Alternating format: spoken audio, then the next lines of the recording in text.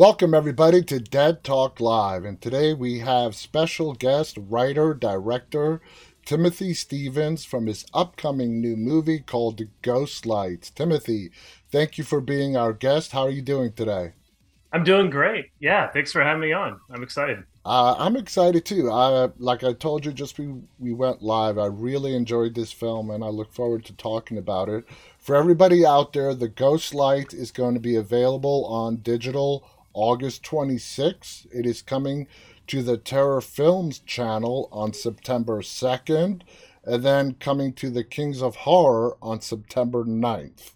So those are the dates and places where you guys can check out The Ghost Lights.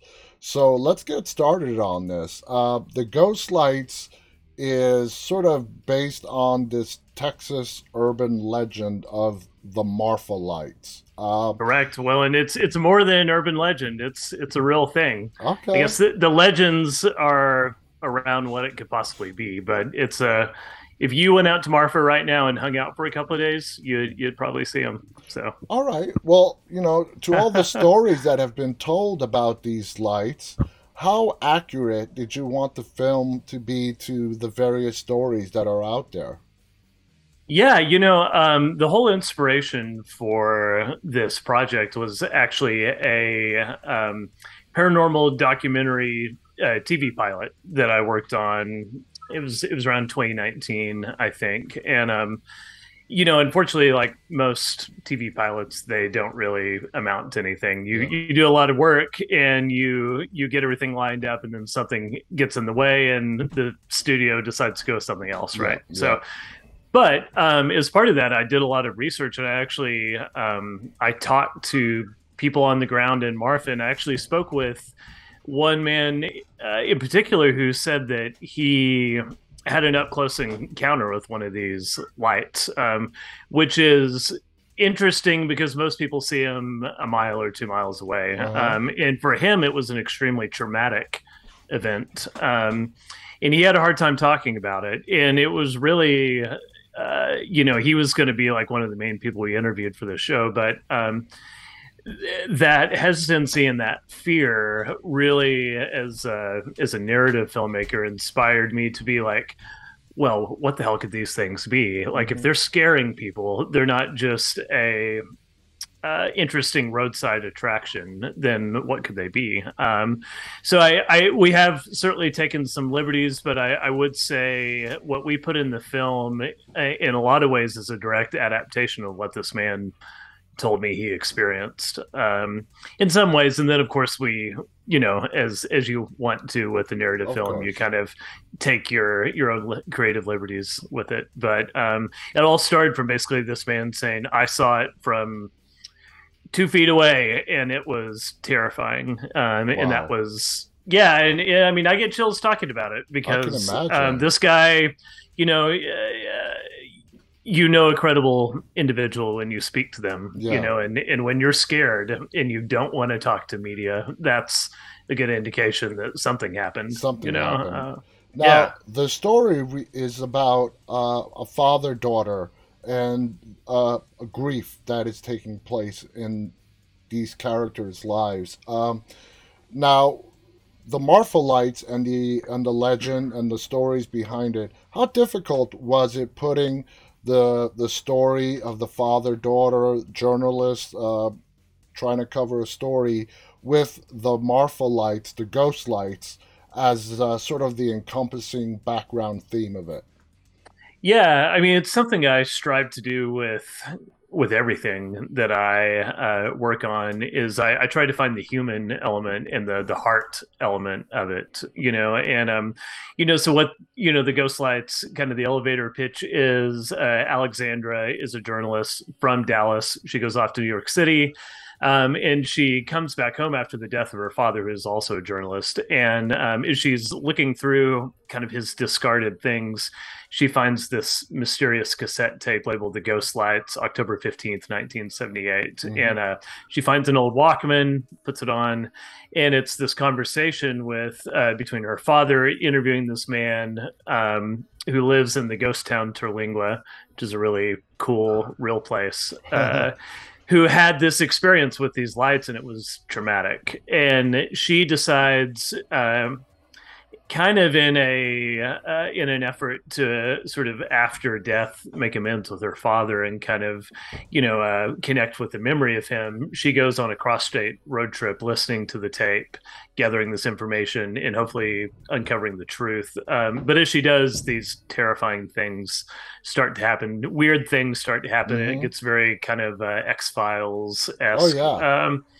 Yeah, and but the heart of it really is the regret that we have from not connecting with our loved ones until often it's too late. Yes. And I mean, I think everyone has experienced that on some level, and I think 2020, like when we filmed this, that also spawned a lot of that, where people suddenly were like, I there's so many things I could have said and done differently, but that opportunity was taken away from me. Time is taken for um granted.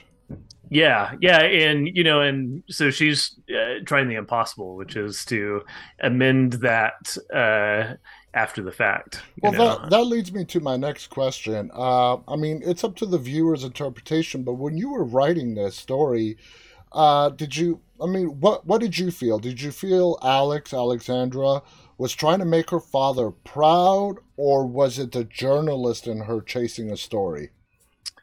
I think it's a combination of that. She has a lot of self doubt, and as all of us writers Hmm. do, right? And yeah, so part of it is trying to basically make daddy proud, and because she feels like she's fallen so far short of his. Um, she feels like she's in his shadow in a lot of Yeah. ways. But then the other part of it is, and I think this is something that I always experience when I'm investigating a story, whether it's like a nonfiction sort of thing that's inspiring a fiction Hmm. in this case, is that I get really obsessed with something, and there's a certain tipping point to where that obsession becomes magnetic, and I can't do anything but pursue it. Hmm. It's taking me by the throat basically, and it's dragging me against my will sometimes. I totally get it. Um, and I think that's in a way that's what the ghost lights are doing to her. It's what, and you'll see it. It's an arc that both characters go on in the film. Is that it's really hooking them by the gut, and I Yeah. think that's even a line I wrote into the script, and it's dragging them as if they've been pulled into like the gravity of a planet, and now they're in the what is in Star Trek the beam, the tractor beam, Yeah. and now for better or for worse, they're sucked into it, and they're going to see it through to the end. And that's very prominent in several scenes, but we don't want to give any spoilers away. But one person asks another person, "Where are these lights seen?" And he warns him, "I'm not, I'm not going to tell you. You don't want to go chasing after these." And for me, that was like opening up temptation even more. Telling somebody you can't, it's not good, it's dangerous. That's just Right? going to pique the curiosity even more. Yeah. And it speaks into that magnetic gravity like you were just talking about. Now, this film was, it said it was shot over a 10-day period and shot in sequence. Why was it important for you to shoot this in chronological sequence? Well, a couple of things, probably primarily it was budgetary, as this film, for the most part, we did do a crowdfunding campaign for post production and stuff, but, initially it was all out of my own pocket. Mm-hmm. And, as an indie filmmaker, what that means is that you've got to have this schedule. Schedule is what drives budget, right? So if you're on a short schedule, it's going to be cheaper, usually. But, the practically, I always like it when, and I think actors appreciate this too, because you think about Lord of the Rings, they shot that in such a crazy mixed up order, and Mm-hmm. it's just how the special effects and the availability of locations and people demanded. And not only that, I believe they shot all three films at the same At the time. same time, Yeah. so like Frodo went from being, rosy cheeked and naive, to scenes where he's like supposed to have been in Mordor for Yeah. a year or something. And and that's a good challenge. But I think actors appreciate when you give them a real time sequence and you can actually, experience, in this case, a road trip in real time, and you can kind of make your arc over the course of days. And Yeah. it's an interesting journey that I think actually doesn't happen that much because especially when you're on like larger shooting schedules that really demands that you shoot out of order. So I liked giving Katriva Phillips, in this case the actress that plays Alex. Alex, the opportunity to kind of go on that journey Yeah. more or less in the order of the script, which it was kind of fun, but it also was really satisfying for us as filmmakers because once we hit the climax of the film, like we were done, Yeah. and it felt kind of like we had all actually been on a journey, which we had. I mean, really, we started in Dallas and we ended 700 miles away in Ghost Town, Terlingua. So Wow. it was a literal kind of quest we all went on, And you're absolutely right with in regard to the actor aspect of it. They really do appreciate it, and it also keeps them focused on the story itself. If it's done, I mean, it can't always be done. Yeah. You know, sometimes it's necessary to shoot it out of order, but it's very important when it comes to keeping the actors engaged with the story as well. It comes through in their performances. You did a fantastic job stretching the dollar with the ghost lights. Was there any particular aspect of the film that you were very upset that you had to compromise on due to budgetary constraints? I mean, very upset. I mean, I wrote it how I wanted to make it, and I've written plenty of scripts that I did the budget on afterwards, and ultimately we just didn't do the film because it was just too expensive, Yeah. And I wrote this with budget in mind, but I think one thing that would have been really cool is maybe doing some reenactments for this. And I mean, we shot it. This is kind of a hybrid feeling film. It feels Yeah. like half narrative, half documentary, which is actually kind of my background as a filmmaker, is half narrative, half documentary. So I kind of like combined some of that Hmm. aesthetics in this. And and in documentaries, sometimes you want to do like A reenactment, a dramatization. recreation. Yeah. Yeah. And I think that would have been cool, but also I was really inspired by this film that I always blank on the name. It's on Amazon Prime, and it's about a UFO encounter in the 1950s in this like little New Mexico town, the Vast of Night. Okay. And the Vast of Night does a really interesting thing several times, but specifically the main characters who are like basically trying to get a radio story recorded on like a reel to reel tape go to this woman who has experienced something, and she retells this like encounter experience, and they never cut away to the event, Hmm. and it's one shot. It's a long take. It's like 5 to 6 minutes long, and the camera just gets closer and closer and closer and closer to her. And when I saw it, once that was over, I realized what had happened is basically I had imagined everything that she said in my head Hmm. the same way I would if I were hearing someone tell a story around a campfire. And I was like, can I cuss on this? Oh yeah. Yeah, I was like, holy shit. Like that's a fucking magic trick. Absolutely. you And you know know? what? I didn't even Um think of it until you just I mean, I'm a big fan of reenactments, yeah. dramatization of scenes. And as I was watching this film and the way the interview scenes were done, which were in black and white, I didn't feel a longing for, oh man, I wish I could see this because the way you shot it compensated. I guess that's the best word I can use. Yeah, I mean, I wanted to try that, but on a really large scale. I wanted to take what they did in the Vast of Night and see if we could do a lot of it.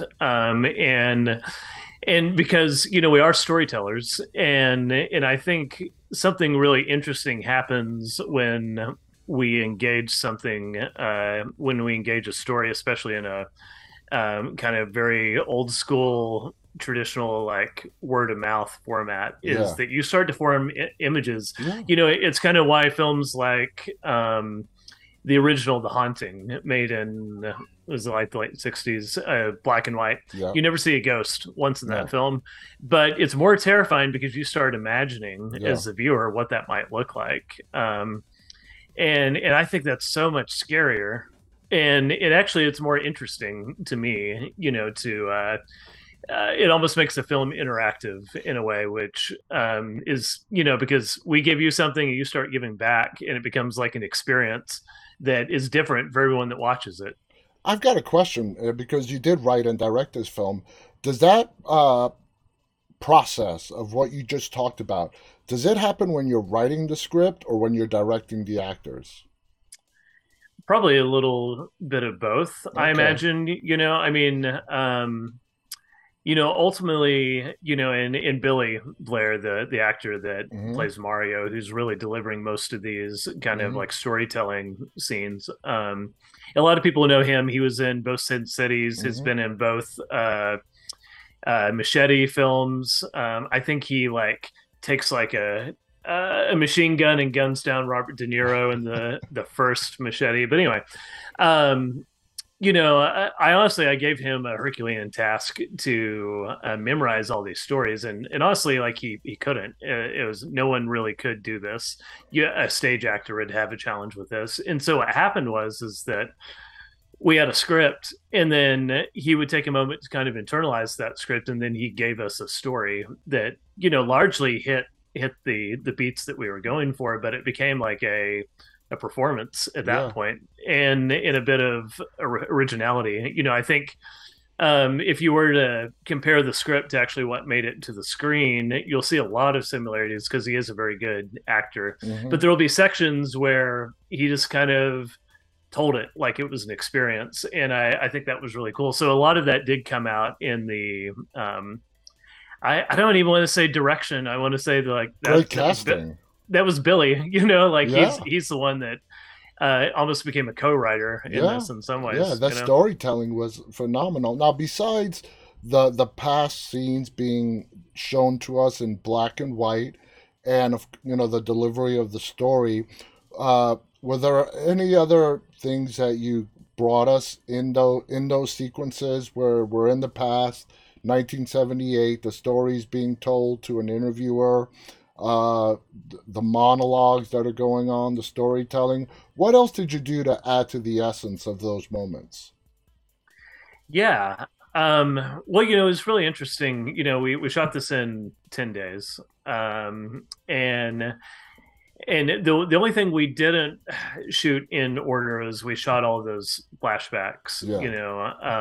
on the same day because that made sense. I wanted to bring Billy out to Terlingua and like film in like a real saloon out there because there are some real Wild West saloons out that way. But it made sense to do that locally. But um, you know, one, and I think this goes back to my documentary background, is that I didn't storyboard any of that. Mm-hmm. And I just like, we had two cameras and we set them up. And one was on Arthur, one was on Mario. And and I didn't really even tell my camera operator, I said, I want you to respond to the actor. So if he starts to get really intense, do something with the camera that Yeah. responds to that, almost like a choreography sort of dance, like some improvised dancing. And I think, and I hopefully this answers your question. I think what that does is that it gives this kind of like visceral Mm-hmm. quality to some of those moments where he's recalling the most traumatic moments Yeah. of this experience, and the camera is it's totally unplanned. It's just it's happening, and it's a live wire, in that way. Wow. And we didn't really have to do take twos for the most part, just because it you couldn't have made it any better, Yeah. right? Like Yeah. there's nothing better than just doing it and letting it be what it is, Let the actors go and just put the camera right there. Now, Yeah. the audience is going to walk away, and I think this is your intention, with their own ideas because the lights are unexplained, the Marfa Mhm. lights in real life. So, in the Ghost Lights, the movie, when people watch this film and they walk away from it, some are going to think UFO, some are going to think paranormal, ghosts, and whatnot. Uh, Mhm. Are you happy with that, or do you want it to be like, no, no, it's not ghosts, it's aliens? You know what I mean? What's that guy from Ancient Aliens? He's like Yeah, yeah, aliens. aliens. It's not aliens, but it's aliens. So I mean, it's purposefully ambiguous, Hmm. and I like a lot of films that do that. You know, I think about the ending of like The Witch, for Oh example, yeah. ends on a very big question mark. Now, if you watch it over and over again, you might start to pick up on what Robert Eggers was wanting to do there. But you know, if you try to find interviews and people ask him, "Hey, what happened at the end of that movie?" He just is quiet. He will not answer that And question. for those people who don't remember, The Witch, and I saw it again recently, like last month. They gather up. She meets up with this circle of other women that all just start floating in the air, and Yeah, that's the final scene, it and is, it ends with her like levitating in the mm-hmm. circle of the moon, And just being and overwhelmed with joy. yeah, laughing, Hmm. like yeah, well, covered in blood, I think. Yeah. And I was so yeah, I was just so affected by that. And there's plenty of other movies that have that same uh, kind of ambiguous ending. But another thing that I really liked about that film is that it ramps up really hard, Hmm. and there's no post log to Yeah. it. It's a climax without a resolution. Yeah. You know, in traditional storytelling, right? You're supposed to. We all remember from English class that building action, it reaches the climax, and then we have you know like a in a movie 20 minutes of like kind of A coming down off of that, resolution type of thing. Yeah. yeah, wrapping things up. And you know the witch in the what's the other movie, Hereditary, they Yes. get to the climax and it rolls to credits. Hmm. And it I don't know, maybe it's like the like punk rocker in me, like I really like that, you know. I like it, almost feels like a middle finger to just like give no resolution. Go And against the grain. Yeah. you know, and but it also does something interesting when you usurp the traditional flow and the expectation of a story. You're kind of left thinking about what just happened, and if you start thinking long enough, you'll start to kind of absorb some of these themes, you know, Yeah. that I think a good horror film can have. Which, you know, there's always a deeper level to every horror film. Even the goriest slasher films are Hmm. trying to tell you something, you know.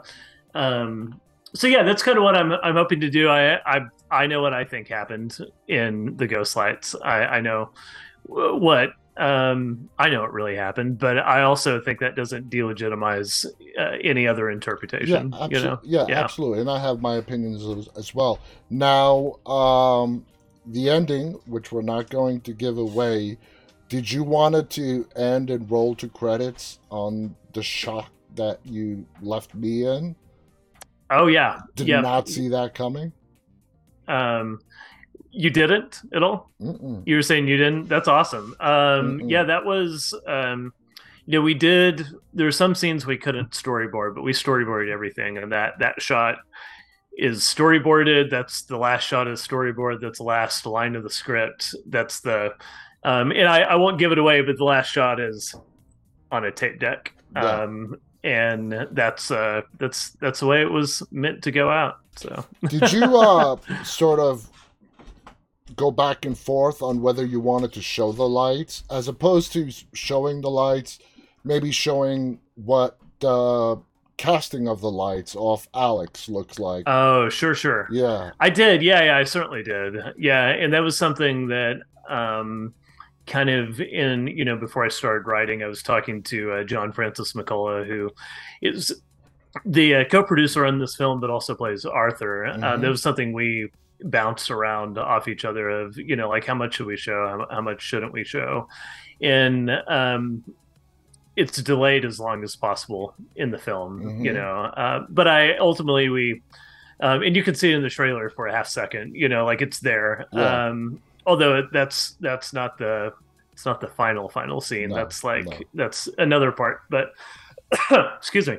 Yeah, so we definitely debated, and I think we just felt like, you know, you can only there's got to be some payoff, right? Yeah, Like in the end, we are fans of sci-fi and horror, and if you don't see some of the something. phenomena, Yeah, like you're kind of cheating yeah, the audience a little bit. yeah. Yeah. I totally get it, and I want to thank you so much, Timothy, for coming on here and sharing these stories. Guys, please check out the Ghost Lights. You will not be disappointed. Again, it is coming out on digital on August 26th. Does that mean it's being released on DVD as well? So what we're going to be doing is August 26th is like Tubi, Amazon Prime, Google Play, Microsoft Movies, a few other places. On the second, it goes up on YouTube for a live Q&A and live stream, and that's going to live there on the Terror Films channel. And then again on the ninth on Kings of Horror, same thing. We'll do a live stream, then it'll live there.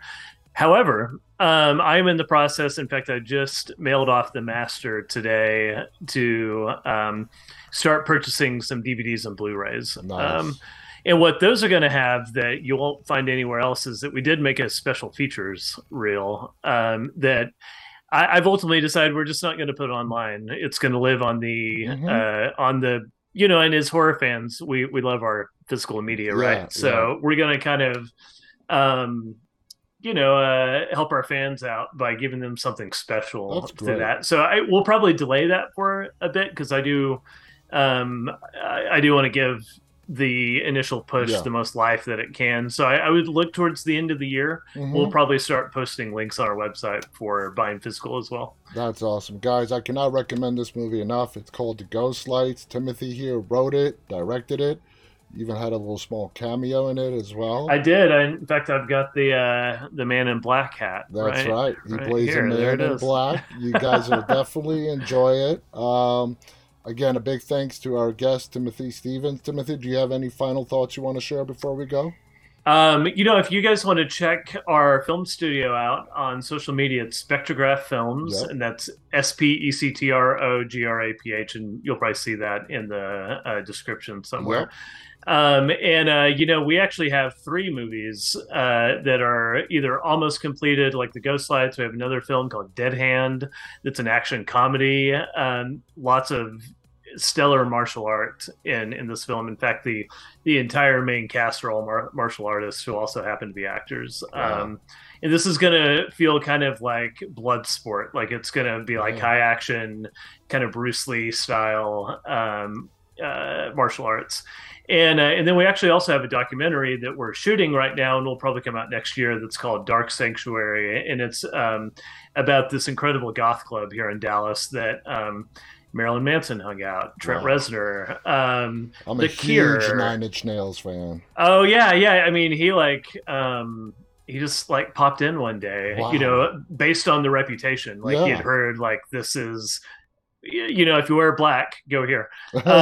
So yeah, we're working on that, and that's going to be kind of a long term That's great. project. So That's you great. can get updates on all those things. Check us out. Spectrographfilms.com is a good hub for all of that. That's right. And on social media, just do a search for Spectrograph Films and you'll find it right there as well. Thank you to our guest, Timothy Stevens. Again, the movie is called Ghost Lights. On behalf, also want to thank our audience, those of you who are tuning in live and those of you who will be watching this later on. On behalf of Timothy and myself, stay safe and stay walking. Bye, everybody. Thanks.